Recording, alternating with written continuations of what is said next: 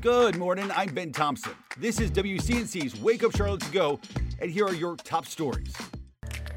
5:05 right now, turning to more of today's top stories. In your morning rush, a 79-year-old man will spend the rest of his life in prison for killing 2 people and injuring 2 others back in 2019.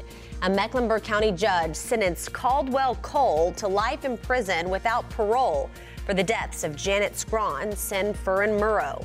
The DA's office says Cole was at a South Charlotte home in November of 2019 when he was asked to leave. That's when authorities say he left and came back with a revolver and opened fire. Good morning, I'm Tradisha Woodard. Charlotte transit leaders approved additional funds to reopen bus lanes on Independence Boulevard.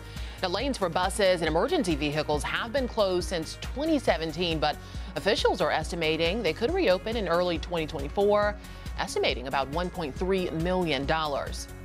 One of the largest economic projects in recent North Carolina history terminated by the state this week.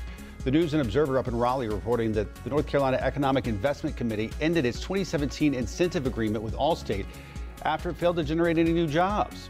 The agreement pledged that Allstate would bring at least 2,250 new employees to its operations center in Charlotte. Allstate spent at least $34 million on expanding its Charlotte site. I'm Bree Jackson in Washington. A courtroom surprise for President Biden's son, Hunter Biden, after a Trump-appointed judge refuses to sign off on his plea deal, saying she believes she was being asked to act as a rubber stamp. Hunter Biden's plea deal is not off the table. The parties will reconvene to come up with new terms. The judge could then sign off on the agreement if she's satisfied.